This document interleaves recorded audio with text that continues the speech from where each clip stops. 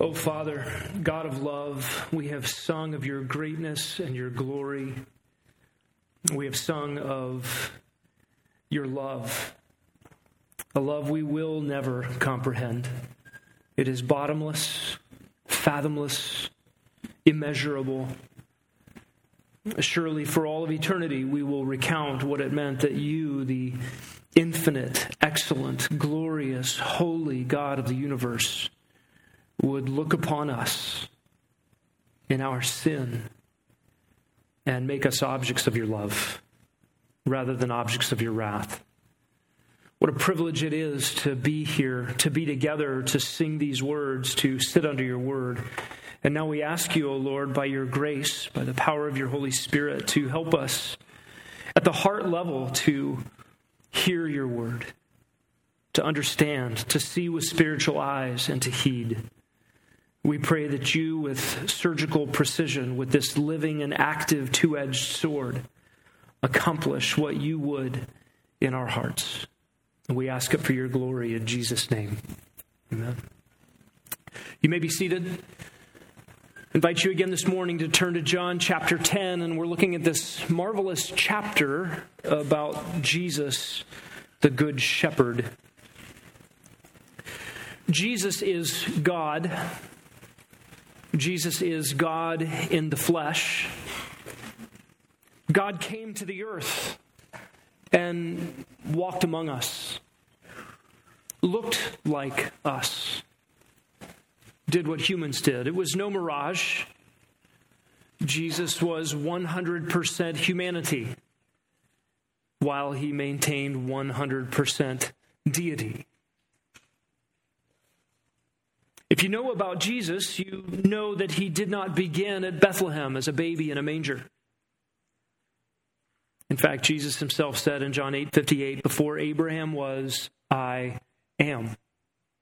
He is none other than the pre-existent God of the universe. According to Colossians 1:15, the one who sustains all things by the word of his power. According to John 1:1, the one who created all things. Nothing came into being, which has come into being, except what Jesus Christ himself brought into existence. There's no comparison to the incarnation, the enfleshment of God. There's nothing you could compare it to. There's no analogy for it. There's no fit picture or illustration. What does it mean for the infinite God of the universe, the creator and sustainer of all things, to take on human form? That is a matter of infinite condescension. It is a self-emptying humility that no one else could ever do. The Lord Jesus Christ, God in the flesh, the God-man, is unique. There is no one like him. There have been implications of the deity of Christ here in John chapter 10. Jesus has used that familiar phrase, I am, to describe himself. He said he is the door of the sheep. He also said, I am the good shepherd. The only way to God and the fulfillment of Ezekiel 34 promises about God himself coming and shepherding his people are implicit declarations from the lips of Jesus that he is in fact Yahweh in the flesh. And yet John chapter 10 will bring to a climax in a very dramatic fashion a very clear, non-implicit declaration that Jesus is in fact God in the midst of his people. Before we get there, we have this response to Jesus in John 10, 19 to 21. In John 10, 19 to 21, our text for this morning, we have a division concerning Jesus. And the division, frankly, is about Jesus' identity. Because if Jesus is God in the flesh, then every miracle he performs is perfectly explainable. In fact, not a surprise at all. If Jesus is God in the flesh, then every word he utters would be not controversial, but must be surrendered to immediately. But the fact that Jesus is misidentified, misunderstood by the people he came for, leads to a division about what he does and what he says. I want to read to you this morning from J.I. Packer's work, Knowing God, in his section on the incarnation. And this is something of a long quote. I don't know anyone says it better. Packer says this: the really staggering Christian claim is that Jesus of Nazareth was God made man, that the second person of the Godhead became the second man, 1 Corinthians 15:47, determining human destiny, the second representative head of the race, and that he took humanity without loss of deity, so that Jesus of Nazareth was as truly and fully divine as he was human. The Word became flesh, John 1:14. God became man. The divine Son became a Jew. The Almighty appeared on earth as a helpless human baby, unable to do more than lie and stare and wiggle and make noises, needing to be fed and changed and to talk like any other child. There was no illusion or deception in this. The babyhood of the Son of God was a reality. And the more you think about it, the more staggering it gets. Nothing in fiction is so fantastic as is this truth of the incarnation. This is the real stumbling block of Christianity. It is here that Jews, Muslims, Unitarians, Jehovah's Witnesses, and many of those who feel the difficulties concerning the virgin birth, the miracles, the atonement, and the resurrection have come to grief. It is from misbelief, or at least inadequate belief, about the incarnation that difficulties at other points in the gospel story usually spring. But once the incarnation is grasped as reality, these other difficulties dissolve. If Jesus had been no more than a very remarkable godly man, the difficulties in believing what the New Testament tells us about his life and work would be truly mountainous. But if Jesus was the same person as the eternal Word, the Father's agent in creation, through whom also he made the worlds, Hebrews 1:2. It is no wonder if fresh acts of created power marked his coming into the world, and his life in it, and his exit from it. It is not strange that he, the author of life, should rise from the dead. If he was truly Son of God, it is much more startling that he should die than that he should rise again. And if the immortal Son of God did really submit to taste death, it is not strange that such a death should have saving significance for a doomed race. Once we grant that Jesus was divine, it becomes unreasonable to find difficulty in any of this. It is all of a piece and hangs together completely. The incarnation is in itself an unfathomable mystery, but it makes sense of everything else the New Testament contains. End quote. And Packer is right. As you're sitting here listening this morning to a message about Jesus, what is your starting point? Is Jesus a man? A good teacher? A moral example? Some historical figure or a curse word? Or is Jesus the Christ, God in the flesh? This changes everything. The dispute arose among Jesus precisely around a misunderstanding of who he was. Jesus' healing of the blind man in John 9 and his explanation of that healing in John chapter 10 provoked divergent perspectives among the people. Let's read together these three verses, John 10, verses 19 to 21. A division occurred again among the Jews because of these words. Many of them were saying, "He has a demon and is insane. Why do you listen to him?" Others were saying, "These are not the sayings of one demon-possessed. A demon cannot open the eyes of the blind, can he?" What we find here is a schism, a division over Jesus amongst the people. This is what verse 19 says. A division occurred again among the Jews because of these words. The word division here in verse 19 is the Greek word schism. That is, something about Jesus here has created a polarization. There are people on one side of things, people on another side of things, and the more people see of Jesus, the more impossible it becomes to remain neutral or to remain indifferent about him. Notice in verse 19, a division occurred again. This is not the first time. This is not the first time in the Gospel of John that we see a division of opinion about Jesus. Turn back to John chapter 7.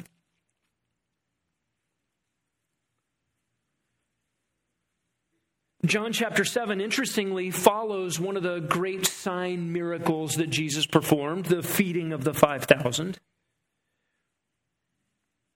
And in chapter 7, verses 12 and 13, we read, "There was much grumbling among the crowds concerning him. Some were saying, 'He's a good man.'" That's not quite right, is it? Others were saying, "No, on the contrary, he leads the people astray." Yet, no one was speaking openly of him for fear of the Jews.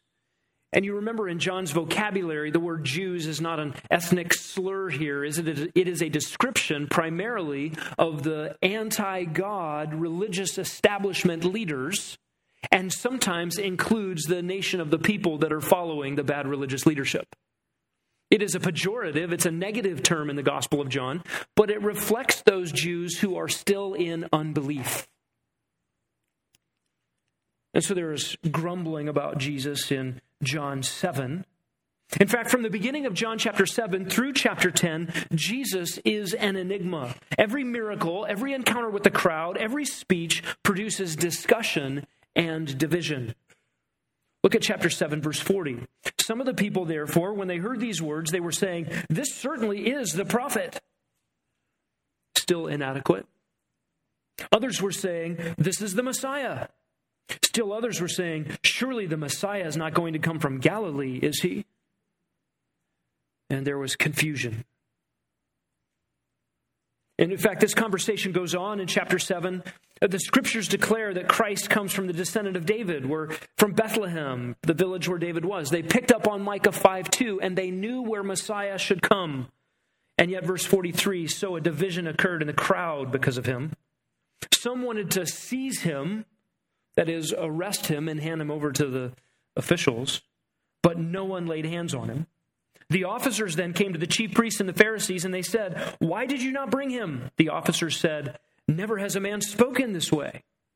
The Pharisees said, 'You've not been led astray by him too, have you? No one of the rulers of the Pharisees has believed in him, has he?' Not quite a true statement. Doesn't matter anyway. All the famous people agree with us. All the important people agree with us. But this crowd," verse 49, "which does not know the law, they're accursed." Verse 50, "Nicodemus, who came to him, being one of them, said, 'Our law doesn't judge a man unless it first hears from him and knows what he's doing, does it?' And they answered, 'You're not also from Galilee, are you? Search and see, no prophet arises out of Galilee.'" This division and discussion about Jesus has been going on. The background noise is debate and schism and division. It's interesting that the religious leadership doesn't engage messianic credentials. They don't talk facts. In fact, they have to close their eyes to what is obvious before them, and they result to name-calling. Galilean. And in the context we're looking at today, satanic. The hard-heartedness is stark. John says in John 10:19, this division occurs among the Jews. I believe here he's referring to not only the leaders, but the nation as it follows them. In chapter 7, verse 43, it was the crowd divided. In 9:16, it was the Pharisees who were divided. And here John seems to refer to the leaders and the people. And the division happens, according to verse 19, because of these words. Which words? The words we've been working through here in John 10. Jesus healed the man born blind in John 9, and then he turns and addresses the Pharisees. Jesus addresses the religious leaders who were frauds and hypocrites, from whom Jesus went to rescue one of his own sheep, and he tells them what he just did. "I pulled out one of my sheep from you to bring them to life." Because of these words, the John 10 explanation of Jesus being the good shepherd coming to get his sheep, Jesus being the only door of the sheep, Jesus being the one who had authority over death and life, these words were offensive. Jesus clearly healed a man that had been born blind. He made exclusive claims, "I am the door, I am the good shepherd." And then he made the explosive claims we looked at last week, that he was on a mission to the Gentiles and he had authority over death and over life itself. And what's shocking to witness here at the middle of John 10 is a negative attitude about things that are so good. I mean, Jesus is good, and what he says is so good, and what he does is good. Whether the feeding of the 5,000 in John 6 or the healing of the man born blind in John 9, it is the good things that Jesus does that provoke awe or hostility. His very good works are polarizing. And then it is the good words that he speaks that incite division. And often it is the explanation of the miracles that irritates those who witness the miracles. You remember this from John chapter 6. Jesus fed the 5,000, and of course it was 5,000 men. It was many more who were gathered there. And the idea that some people got from that important event was that, hey, this guy provides a free lunch. Let's make him king. Hold an election or a revolt right now. And Jesus escaped them. He went away from them, sensing their desires, to a mountain alone by himself to pray. Jesus was not going to ride the wave of their esteeming him as popular and followable because he gave them stuff and made their life a little easier. The point of Jesus feeding them food that he created out of nothing on the spot was a demonstration, a sign, a pointer to his true identity. This is God who gave the people manna out of the wilderness. This is God who creates things out of nothing, and this is God who will care for his people. The point was not to make a king who can give you a free lunch every week. The point was to surrender to Messiah, who is God in the flesh. And when Jesus started to say at the end of John 6, unless you eat of my flesh, you have no part, people walked away. All of a sudden, the message of the explanation of the miracle got difficult.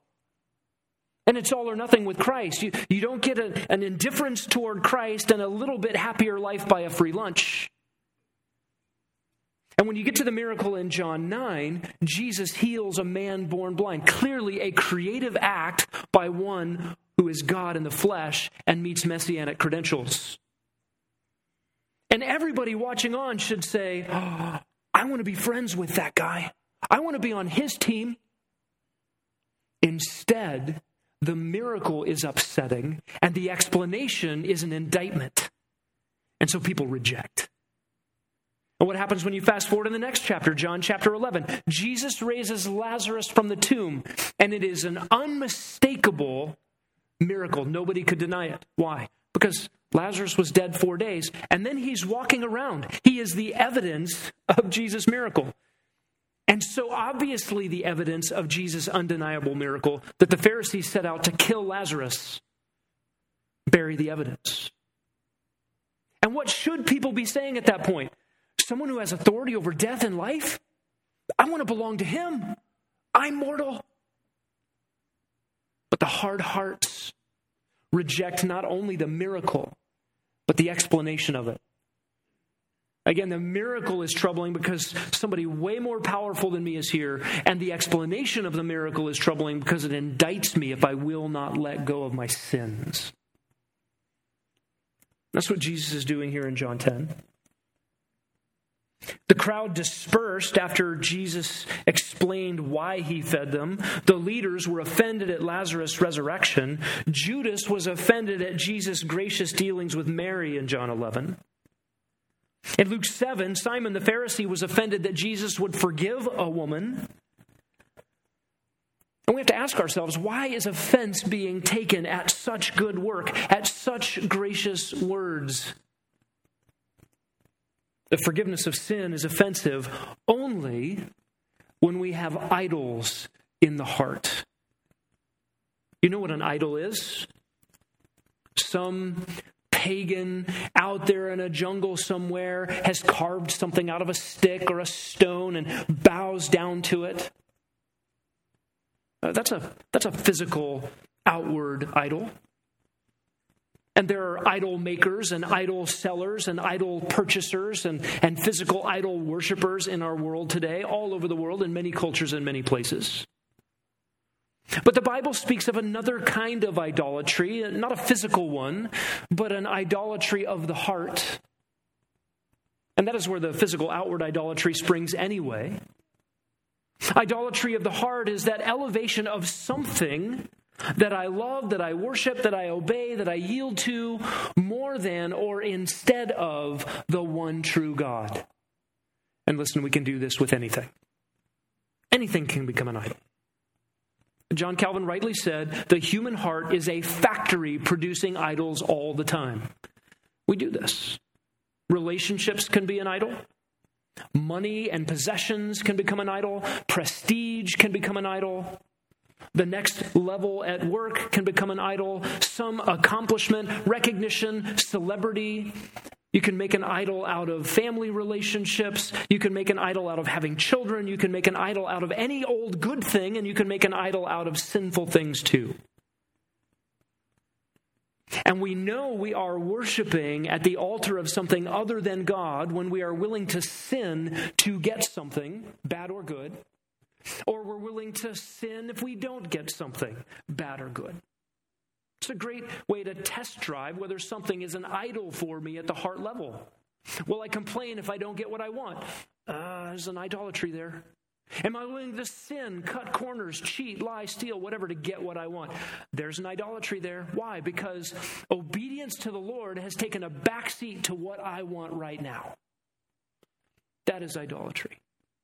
And at its base, whether we're talking about a physical idolatry of a stick or stone carved out and bowed down to, or whether we're talking about personal achievement or a comfortable life or prestige or money or relationships or anything else that we sacrifice for and bow down to at the heart level, whichever kind we're talking about, it is an offense to God and robs the human of what he was made for.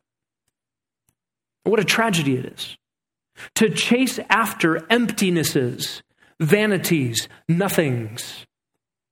And idols are so dumb. At the bottom, what are we worshiping when we're worshiping an idol? We're worshiping ourselves.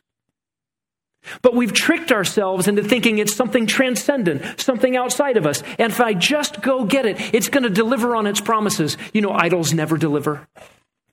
They never pay out what they promise. And they make big, grandiose promises about what you'll get if you'll just bow down and worship me. And they never deliver. And we exchange the covenant-keeping, that is, the promise-making and promise-keeping God of the universe, for lesser things, for nothings, for deceptions. Oh, the heart of man. Listen, the idol in the heart is threatened when the light comes, when the truth comes, when free gifts offered by God's grace come. When our self-rule is indicted, when our self-righteousness is offended, when our possessions are stripped or our comfort and health and prosperity is taken. The healing of a blind man is only offensive if idolatries of the heart are threatened. This was what was wrong with the Pharisees. And we could guess at those idols of the heart in the way they respond to the blind man. Hey, get away from us. You're desynagogued, disfellowshipped, run away. They didn't actually care for him. They set out to be spiritual leaders, self-styled shepherds of God's people, but the people most vulnerable and the ones in need that couldn't give them anything in return had to be shunned. We could guess at their motives in John 9. We don't have to guess when we get to John 11. After the resurrection of Lazarus, their motive is out, right on their sleeve. If we let Jesus go on doing things like this, all men will believe in him. Well, wouldn't that be good if he's God in the flesh and if he's Messiah and if he actually raises the dead? Shouldn't that be what we're preaching? Shouldn't they have been the best evangelists, knowing the Old Testament and being eyewitnesses to his coming? No. If he goes on like this, people will believe in him. The Romans will come and take away our place and our nation. They were concerned about a job, a temporal position, their prestige, their power. their ability to put people under their thumb and make the most vulnerable pay out to fund their lavish lifestyles. All of which would go away in a second. What awful things they worshiped. Wouldn't we all be glad if we'd seen some miraculous healing or the raising of the dead or the masses cared for or the downtrodden lifted up? Not if good works like that threatened our position. When Jesus comes onto the scene, he upends and he offends our idolatries. It's like turning over the tables in the temple, precisely because he is good. Precisely because he's good. How dreadful is this human condition of ours, that we reject goodness in order to keep a tight grip on wickedness, that we would reject life so that we can hold on to what kills us, to love darkness rather than light. Jesus came to expose the human condition. And those that see it and turn from it and turn to him, they get broken things healed, life exchanged for death, sight traded for blindness.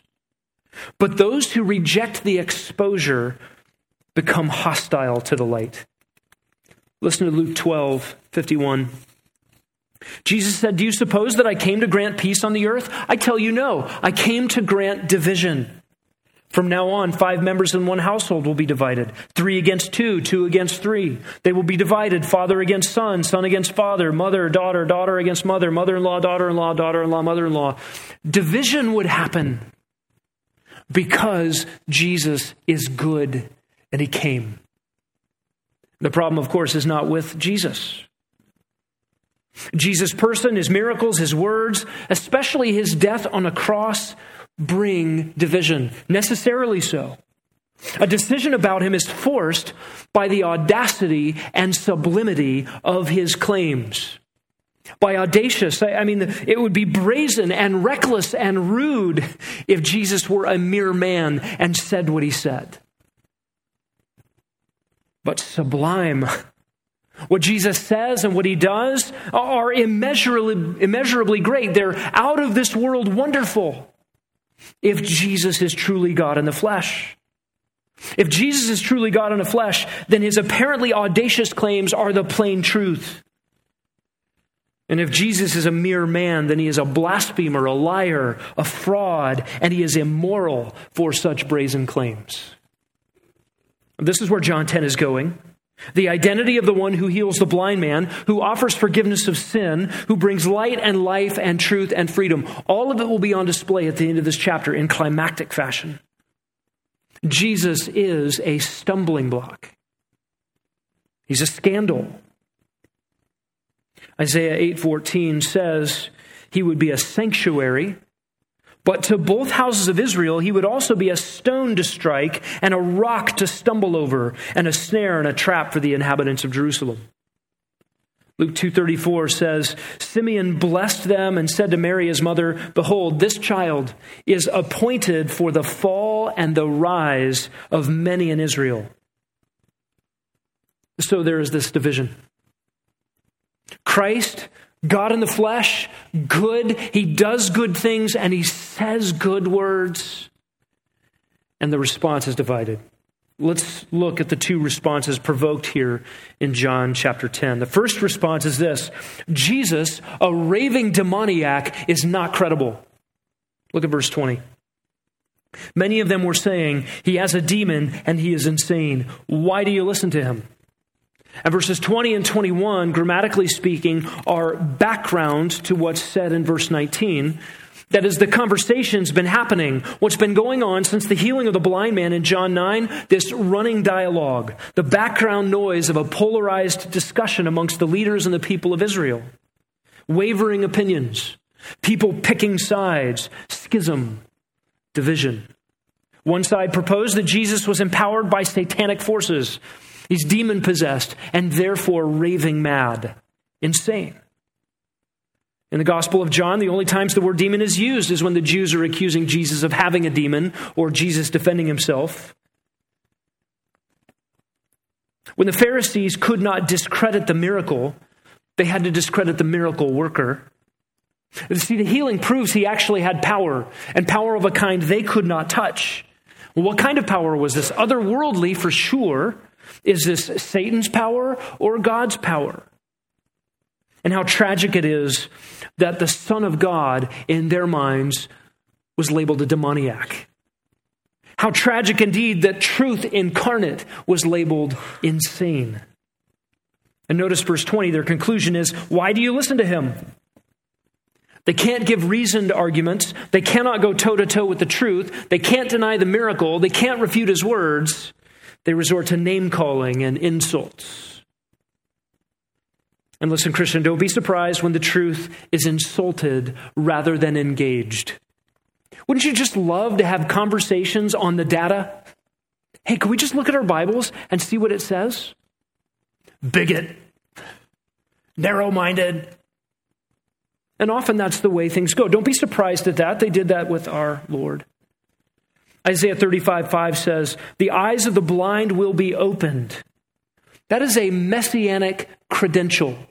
And right here, Jesus opens the eyes of a man born blind. Messiah is right here. And if he's here, the reign of the Pharisees is over. That's the problem. They're not going to argue on data. They're not going to argue on facts. The reality threatens the idols of power, position, esteem, a comfortable life, control, prosperity, all that they were trying to protect. And by the way, their response here has serious consequences. If you reject the truth of Christ, you may be given over to further blindness. This is called the judicial hardening of God. That is, you reject truth plainly in front of you, God may remove your access to truth from then on. It's actually a judgment, a divine judgment, to not care about the truth after you've heard it, to being given over to darkness and willful blindness. In fact, this is exactly what happens in Matthew 12 and 13. You don't have to turn there, but in the Gospel of Matthew, that is the watershed moment. In Matthew chapter 12, Jesus has healed a demon-possessed man, and the leadership say, he's just removing demons by demons. He's using satanic power to do it. And Jesus says, you may not speak of the Holy Spirit's power that way. You can speak ill of the Son of Man, but don't talk about the Holy Spirit that way. And he calls it the unpardonable sin to blaspheme the Holy Spirit's work through Messiah while Messiah was on earth doing God's work, and call it satanic. I don't believe you can repeat that offense. Don't worry. Somehow I used to think, man, have I done it already? And is my eternal life blown? No, you cannot commit the same sin. That was unique to that time period.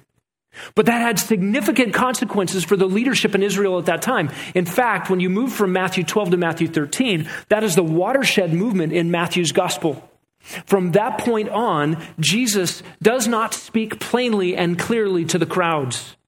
He speaks in parables. And his disciples pull him aside in Matthew 13 and they say, the people aren't understanding what you're saying. Why aren't you speaking plainly anymore? And Jesus says to his followers, his immediate circle, to you it has been granted to know these mysteries. In other words, the religious leadership, when they ascribed Jesus' work to Satan, the response of God in that moment, the response of Christ in that moment, is a divine judicial hardening. You're not getting plain truth anymore. It will actually be concealed from you. So for the Pharisees here in John 10 to be ascribing to Jesus demonic power, that is dangerous territory. There's a second response on display in this chapter. It's in verse 21. And the response is this: Jesus, merciful and powerful, just might be credible. They're seeing something different in the activities of Jesus, the things he's actually doing, and the words that he speaks. Maybe we ought to listen to him. Notice verse 21. Others were saying, there's the contrast. Here's the background conversation. It's going on amongst the people since the blind man was healed. And remember the astonishment. They said, no one since the beginning of the world has ever heard of the healing of a man born blind. This is a remarkable event. And notice carefully the content of this second response. A pair of affirmations, Jesus' words and the miracle, demonstrate that he is not satanic. First of all, they say the words. These are not the words of a demoniac or a demon-possessed man. Jesus' words are not incoherent. They're also not sinister. They are words of tender compassion. He is a shepherd who cares for his sheep, who knows them and leads them and protects them.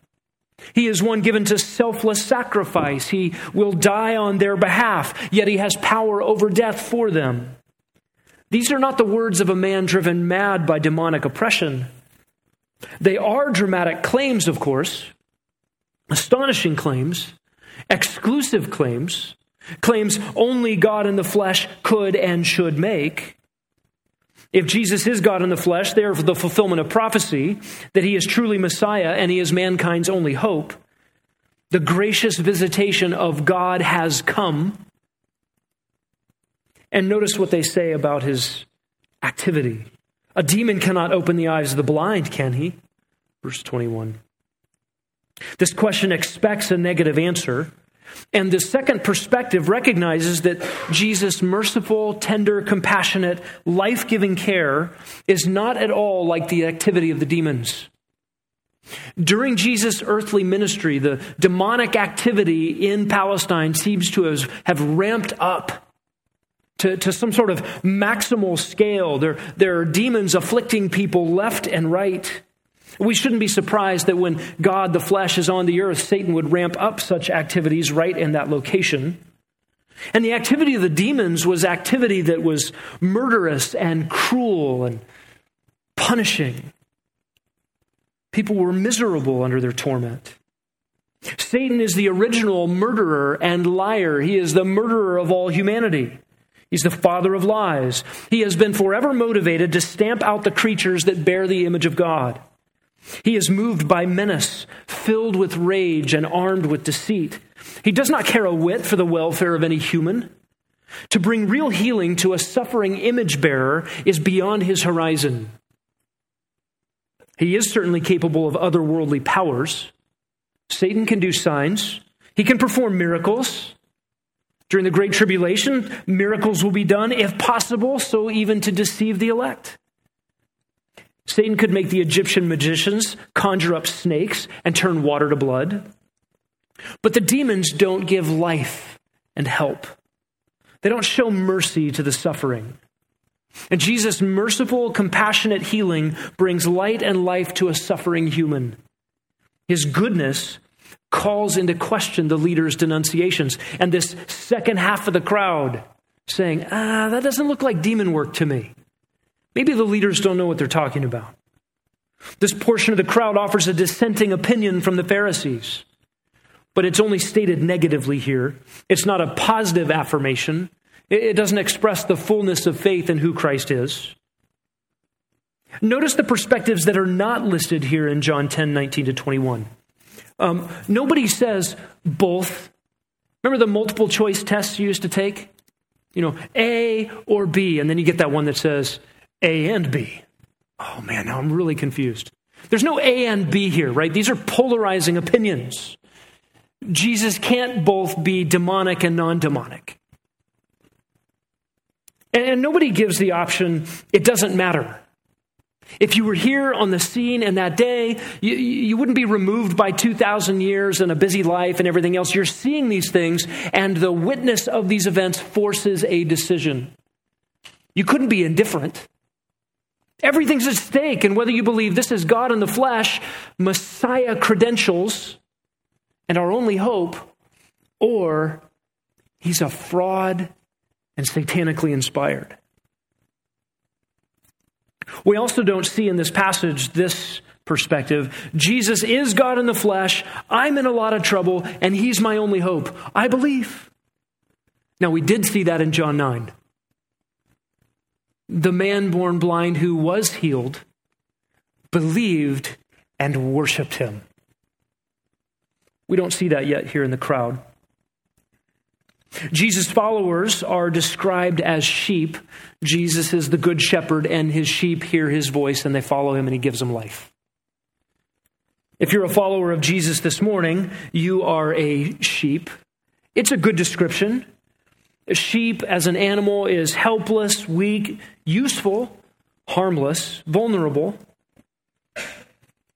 We as Jesus followers throughout the history of following Jesus have been those things: helpless, weak, useful, harmless, vulnerable.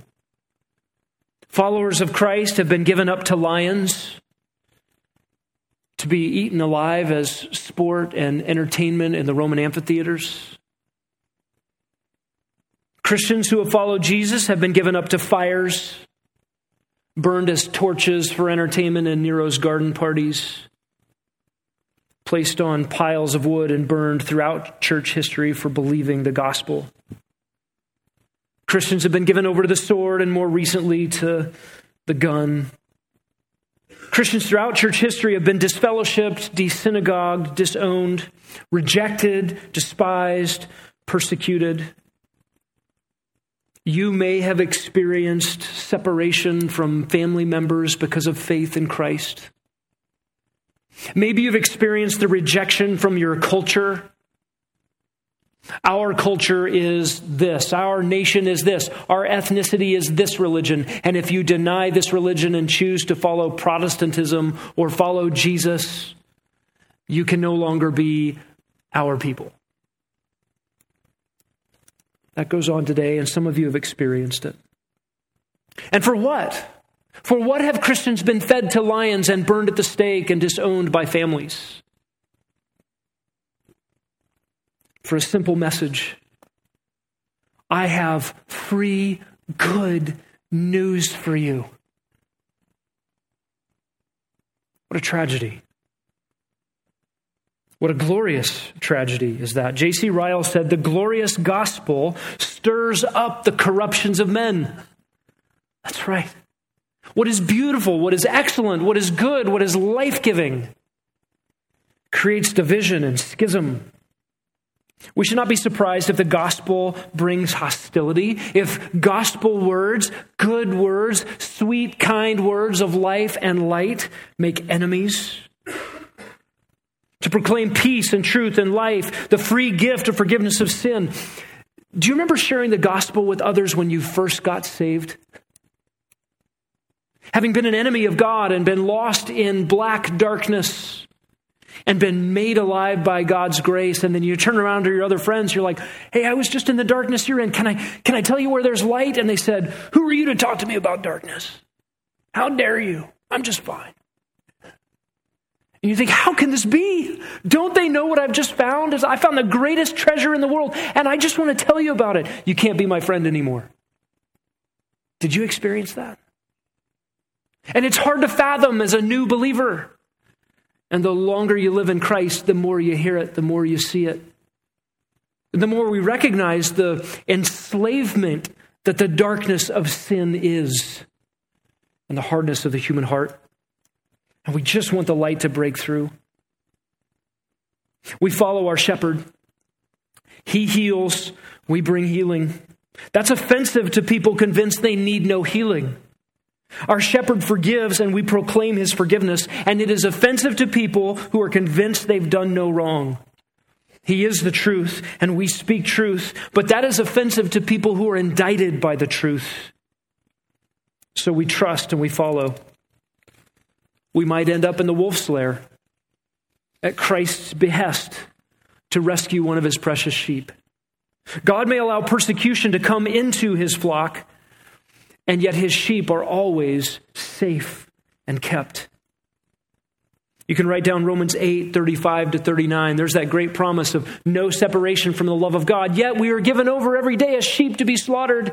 Which is it? Am I inseparable from the love of Christ, or might I die for Christ? Yes, both. Death can't separate you from him. Sometimes it doesn't seem normal in the Christian life, 2,000 years removed, to suffer for him. We've been pretty safe from many persecutions in church history. But those will probably ramp up in days to come. You will never be forsaken, though led to slaughter. You were bought at a high price. His blood, his investment, he will keep you. We become then a fragrance of death and life, says Paul in 2 Corinthians 2. A fragrance of life to those being saved, a fragrance of death to those who are enemies of the gospel. Should we expect a world of darkness to love the light? No. John 1:5, light shone in the darkness. The darkness did not comprehend it. John 3:19, light came into the world and men loved darkness rather than light. Why? Because their deeds are evil. And they don't want those deeds to be exposed. There's the motive. The truth of God's word on any matter brings schism and strife. You open up your Bible and speak plain truth, not because it's yours or your idea, but because you represent your king, and these are his words and his authority, and they actually bring life. The word of God is the word of liberty, the law of freedom, and you want others to know these things. But you could be called demonic, satanic, immoral, crazy, and foolish for it. You can quote scripture and have detractors say, well, Jesus would never, my Jesus would not.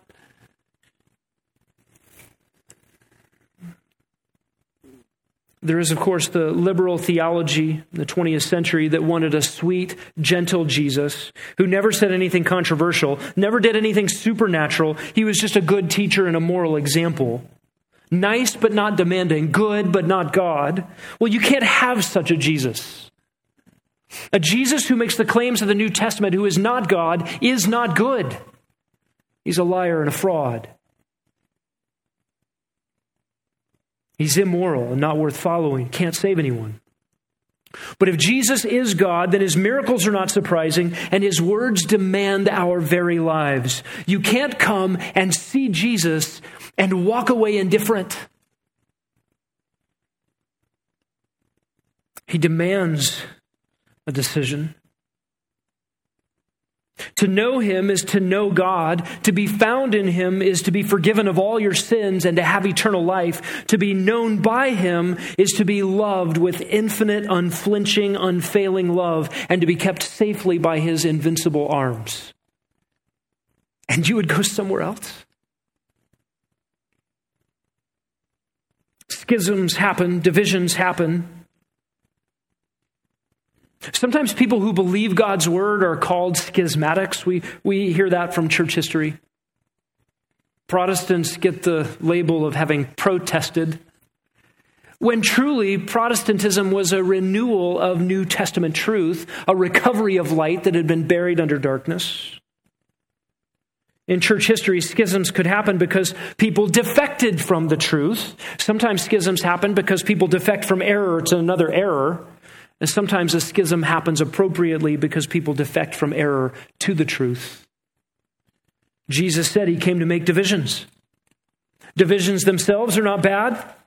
What is good is the truth and life and light in Jesus. What is bad is spiritual death and darkness of deceit.